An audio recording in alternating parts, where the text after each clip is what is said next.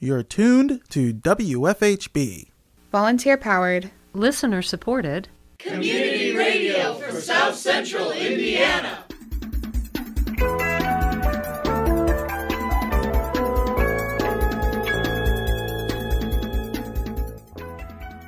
Good afternoon. Reporting remotely for WFHB, this is Don Guerra.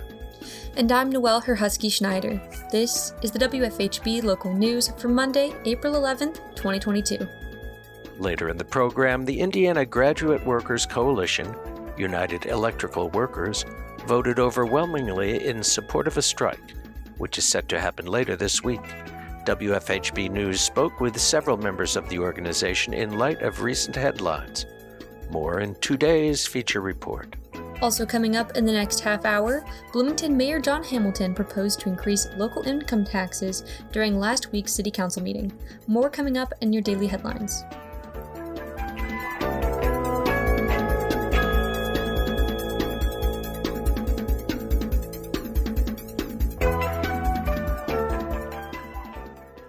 On April 4th, at the Bloomington Redevelopment Commission meeting, Director of Housing and Neighborhood Development, John Zodi, suggested that the amount of money the Redevelopment Commission offers for emergency home repairs be increased permanently due to the rising costs for construction materials. One item on my report tonight on agenda item C under number 6, we're going to ask you to consider the increase of a emergency home repair amount again. And I want to just provide some context there. We've asked you to do a number of these over the last several months, and we think it's important that probably later this summer or at a time, if the commission feels another time is appropriate, to revisit our program guidelines and look at revising those more permanently so that we aren't sort of doing this in a case-by-case basis, if you will. We'd like to be a little more consistent. Prices being what they are and work getting done is just more expensive generally, so we think it's time to take a look at those again. So just to let you know when that comes up, that is something the staff is recommending we do here before the end of the summer. Economic and Sustainable Development Director Alex Crowley gave an update on the retail spaces available at parking garages. One of the commissioners asked for an update on the retail spaces in the garage, just generally. So I'll talk a little bit about that. As you know, there are spaces at the Trades District garage on the north side of the building. It's about 4,500 square feet, something like that. And then there's a number of spaces at the 4th Street garage facing Walnut. And there are about 3 or 4 spaces there that aren't being used. One is being used by the parking services group. So we are actually in somewhat active discussions for the Trades District space, and I'll hopefully bring more information about that at the next meeting. And that would be for the entirety of the space if that were to work out. And so we've had some nibbles other than what the group that we're talking to right now. It's kind of a tough commercial moment, you know, as all of you know, in the commercial industry, or the commercial real estate sector. So, you know, we're really interested in trying to fill the spaces, obviously, and hopefully we can get that one filled. The 4th Street one, we have not gotten a lot of recent interest in. We did get a fairly substantial amount of interest a while back. The economics didn't end up working out for that potential tenant. So that one is a little bit less active right now. Certainly we'll bring you updates as we hear about it. My sense is things are maybe starting to pick up a little bit in commercial real estate, but it's not where it needs to be, and so it may take a little bit of time. Zodi asked the commissioners to approve the increase of emergency home repair funding for a mobile home. We are asking, as I mentioned before, asking the commission to consider the increase of a emergency home repair. This is for a mobile home for a resident here in Bloomington. As you know, the cap is $3,500. We have cost estimates that are coming back at varied amounts, which require us to ask for an increase of $4,500, not to exceed $8,000. This is largely for floor repairs in the sort of main thoroughfare of the residence, as well as in the kitchen. The board approved the increase unanimously. The next meeting will be held on April 18th. On April 6th, at the Bloomington City Council meeting, Mayor John Hamilton presented his proposal to increase the local income tax. Bloomington is at a pivot point. You've all heard me describe pressing needs confronting us several times. I'll begin tonight with a different voice. Mayor Tommy Allison made the following comments in a 1984 memo to City Council that first established the local option income tax. Quote, "No government official wants to raise taxes which are unnecessary, but our first obligation is to provide basic services to our citizens. We must maintain the high quality of our police and fire services. We must maintain our streets, curbs, sidewalks, our equipment inventory, and our city facilities." Close quote. This 1984 income tax of 0.5% was raised another 0.5% 5 years later in a 1989 council action, bringing that basic lit local income tax to 1% some 30 years ago, where it stayed until 2016, when the Local Income Tax Council raised a 0.25% public safety lit to support critical investments in that sector. For 3 decades, together, we have provided those essential services, but in order to continue to do so, with several revenue sources declining, with city services and facilities expanding, with pressure on our employees and our expenses increasing, we must have additional revenue to continue the excellence that we have achieved and that our residents expect. Hamilton said that Monroe County currently has a low local income tax compared to surrounding counties, and that the proposed 0.855% increase would put Monroe County in the middle, with 3 counties with a higher income tax and 3 counties with a lower income tax. Councilmember Jim Sims responded to the mayor's proposal, saying he agreed a new revenue source is needed, but also warned that other costs have increased in the community as well. I think it's very, very important. We talked about priorities. Speaking for myself, I think it's pretty clear that we're going to need a new revenue source. I think in our conversations, it's been clear on my part how much that we're actually going to need. We've also talked about the impact on, in particularly those that are the least of us in our community from an income standpoint. Also, I am concerned, well, not so much concerned, but I want to look at the impact. Not only we're talking lit, but every couple of years we're looking at utility rates increase. We're looking at other things. So I'm sure that's part of your thinking as we move forward. During public comment, Peter Dwarfman responded to the mayor's presentation and asked the council to ensure the rate is feasible for all residents. When I saw earlier today the number, the gross figure that the mayor was asking for in the increase, I didn't choke at it. I didn't find it a nightmarish number, but I can say with, I think, complete confidence that I don't speak for many of my neighbors in the near West Side, which, contrary to opinions that are held in some quarters, is not one of the more prosperous neighborhoods in the city. I think you have your constituent meetings coming up. I hope you will go out of your way to get impressions from a wide variety of your constituents about how they feel about the overall number. I also am hoping that we'll see a robust debate on the specific uses of funds that the mayor is proposing. In Appendix B of the proposal that the mayor produced recently about how he would spend this money, under the innocent-sounding heading, Equality and Quality of Life for All, I find a vague reference to something that is called, quote, supporting missing housing types. I would like to know precisely what use of funds that phrase represents and have that discussed publicly before the council moves forward with this. Thank you very much. The next Bloomington City Council meeting will be held on April 13th. At the Monroe County Commissioners meeting on April 6th, the Commissioners approved a grant the Health Department received from the Indiana Family Health Council. Monroe County Board of Health Director Penny Caudle explained the future grant is a $15,000 grant for the Future Family Planning Clinic. Commissioner Julie Thomas said this grant is made possible because of the hard work of the Health Department. This is just a great example of the hard work that our public health department does. So excellent work getting these additional funds.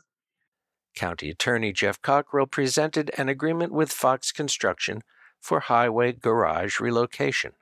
This bid was opened last week. We had two bidders.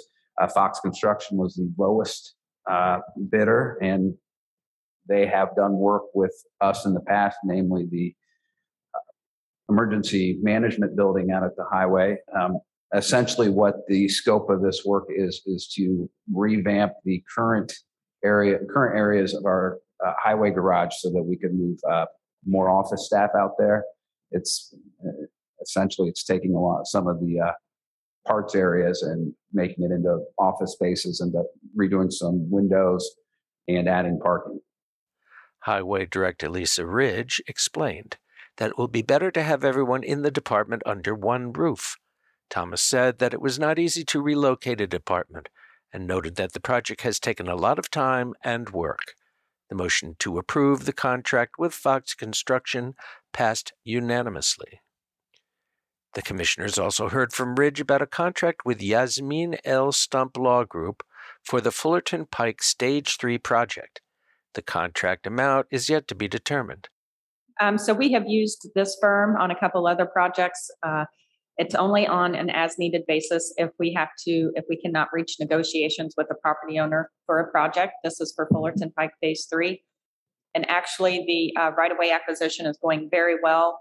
We are over half completed with the acquisition. So at this point, I don't anticipate using the services, but we always have it as a backup in case we need to seek out their assistance. The commissioners' meeting will be held on April 13th.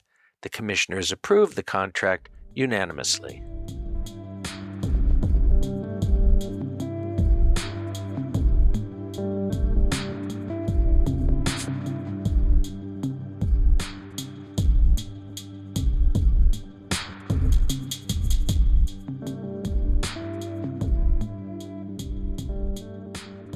On April 10th, the Indiana Graduate Workers Coalition United Electrical Workers opened a virtual strike authorization vote. The strike vote was tallied on Monday afternoon with 97.8% voting in favor of the strike. 1,031 total votes were cast, with 1,008 voting in favor of striking. That means a strike will proceed on Wednesday and Thursday of this week.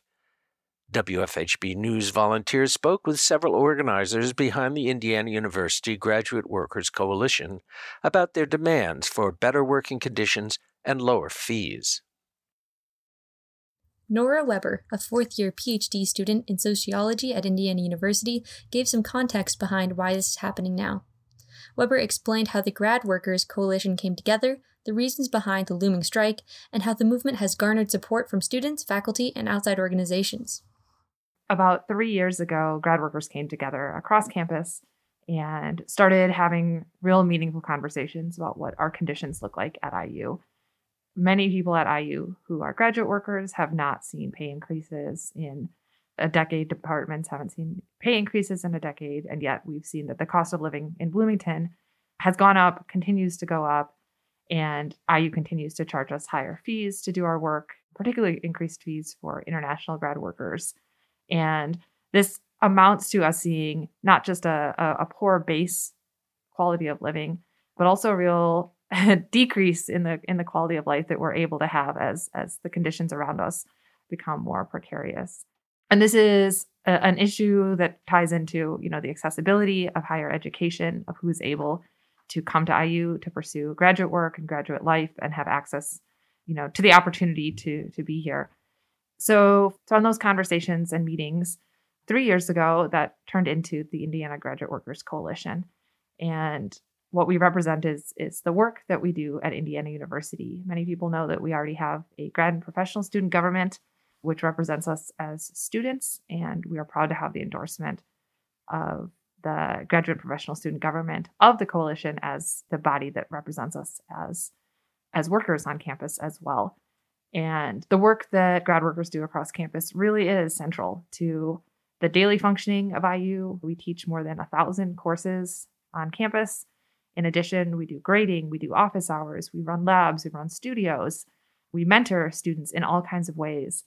And grad workers enjoy this. We love our work. We are committed to doing really high quality work. We also believe that we shouldn't be having to take out loans and choose between just to cover basic needs. We shouldn't be having to take on 3 extra side jobs just to cover food and rent. We shouldn't, have to be in this situation of precarity every single month as things around us get worse. And as we see the IU administration continue to pour resources into other parts of the university, but not us as workers. And so last fall and last summer, the Indiana Grad Workers Coalition started collecting signatures of union cards to indicate whether we would like to be represented collectively.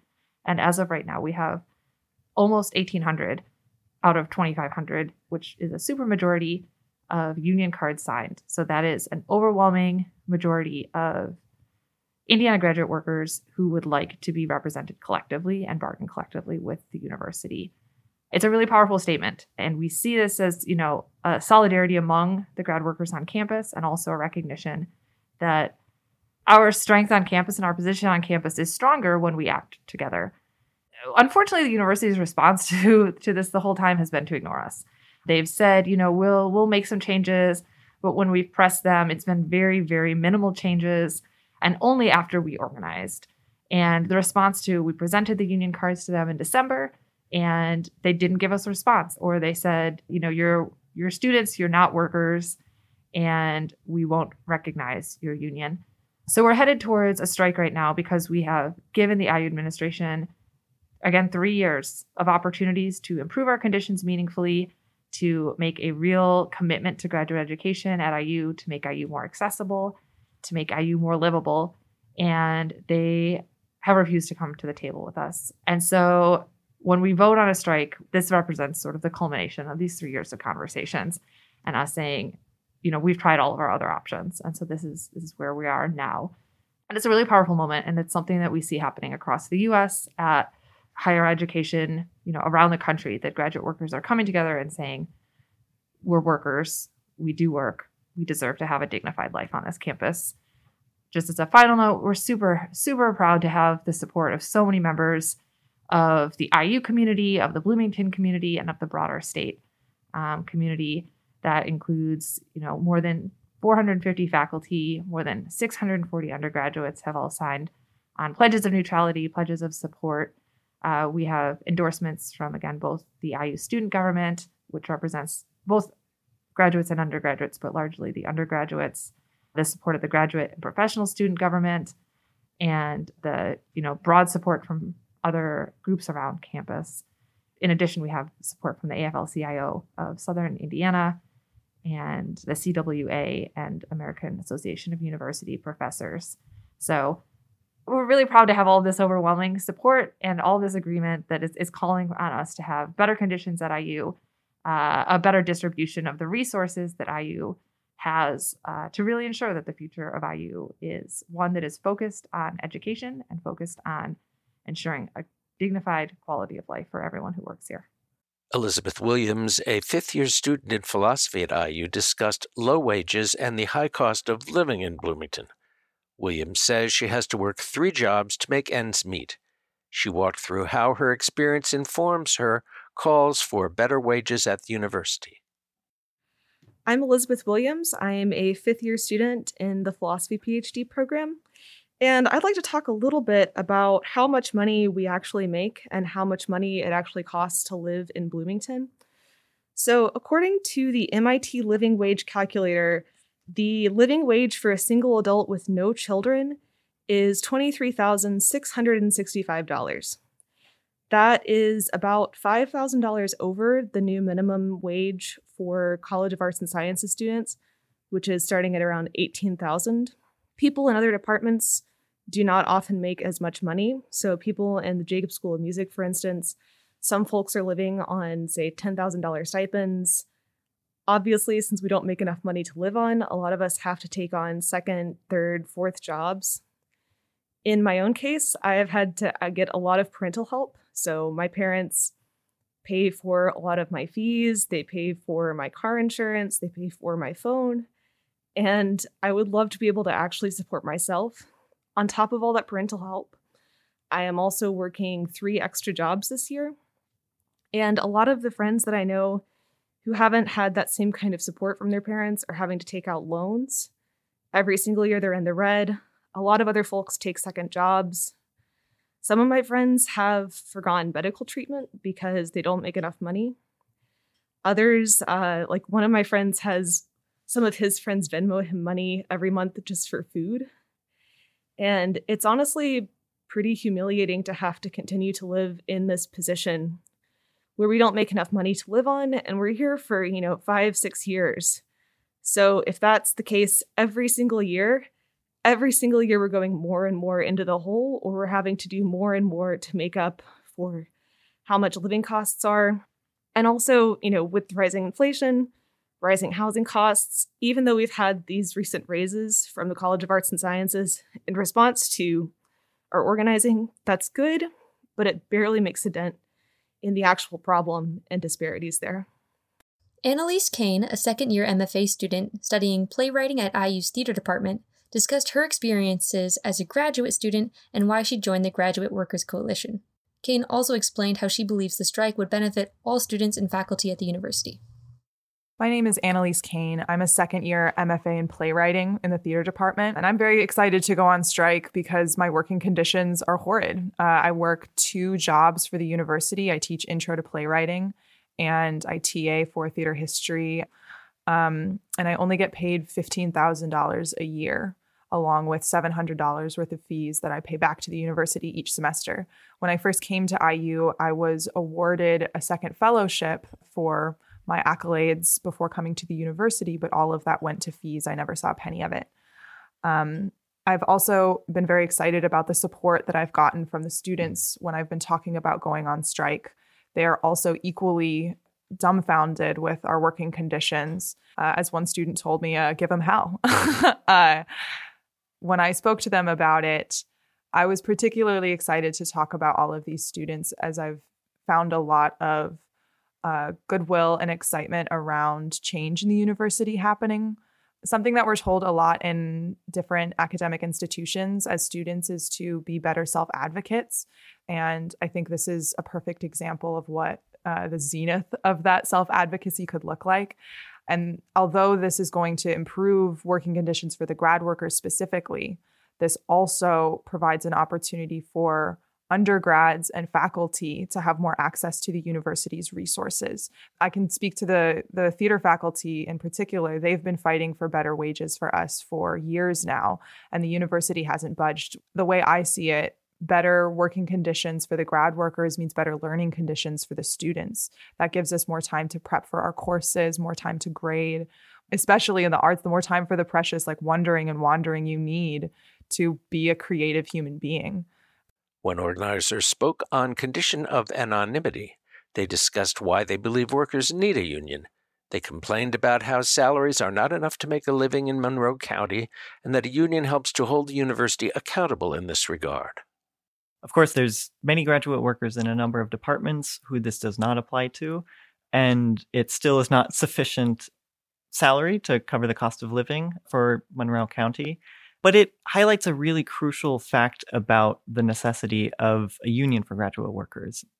Firstly, a number of folks have talked about the university already willing to offer some sort of financial assistance in the wake of our union effort, in the wake of our announcement of a strike. While these raises will significantly benefit our well-being, and help us pay for basic living necessities such as rent and groceries and utilities and all the rest of it, it highlights the fact that while the economic demands that we have are certainly crucial and really, really important, graduate workers need a union in order to hold the university itself accountable, in order to ensure that additional groups around the university and around the community that surrounds IU are also in the process of decision making. While the university has offered us raises today, there's no guarantee that tomorrow they'll take them away and further pad their already heightened salaries that administrators take home every passing year. So a union gives us the opportunity to ensure that we have a seat at the table, that we are in a constant relationship with the university with the rights and obligations to bargain with them over economic concerns, but also concerns of, as they call it, shared governance, where we can play a role in making decisions that shape and affect our lives. We can advocate for ourselves on our own terms and not on the terms of the university. And so a union provides us with that power and with that persistence of that power. The strike will begin at 10 a.m. on Wednesday, and an undergraduate student walkout will take place at noon. The strike will continue until Friday, April 15th. WFHB News will continue to provide field reporting and interviews with demonstrators about the strike throughout the week.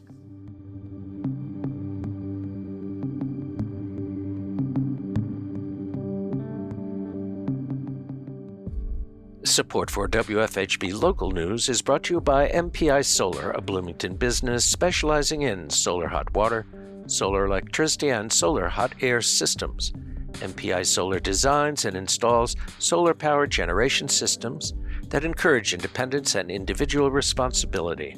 More information online at mpisolarenergy.com.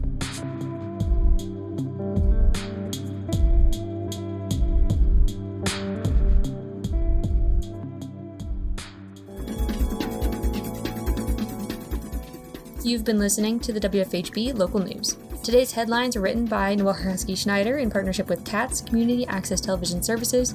Our feature was produced by Mia Beach, Cade Young, and Abe Shapiro. Our theme music is provided by Mark Bingham and the Social Climbers. Engineer and executive producer is Cade Young. For WFHB, I'm Don Guerra.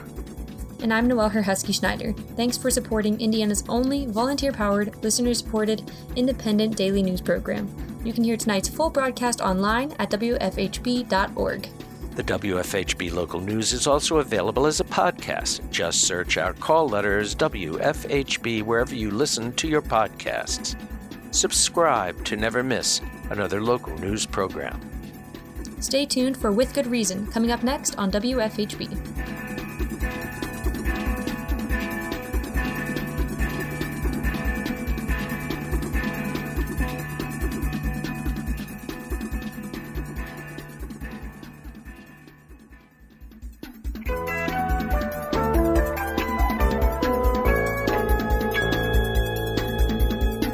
You've been listening to the WFHB Local News on WFHB Community Radio. Our news is written and reported by volunteers working to provide local news, cover local issues, and strengthen our local community. We invite you to participate. You may submit questions, comments, and story ideas to news@WFHB.org. You can become a WFHB Local News volunteer by attending new volunteer orientation. Feel free to check out the WFHB Local News Archive at WFHB.org to find newscasts, individual stories, and catch a live feed of the WFHB Local News. We are local, longer,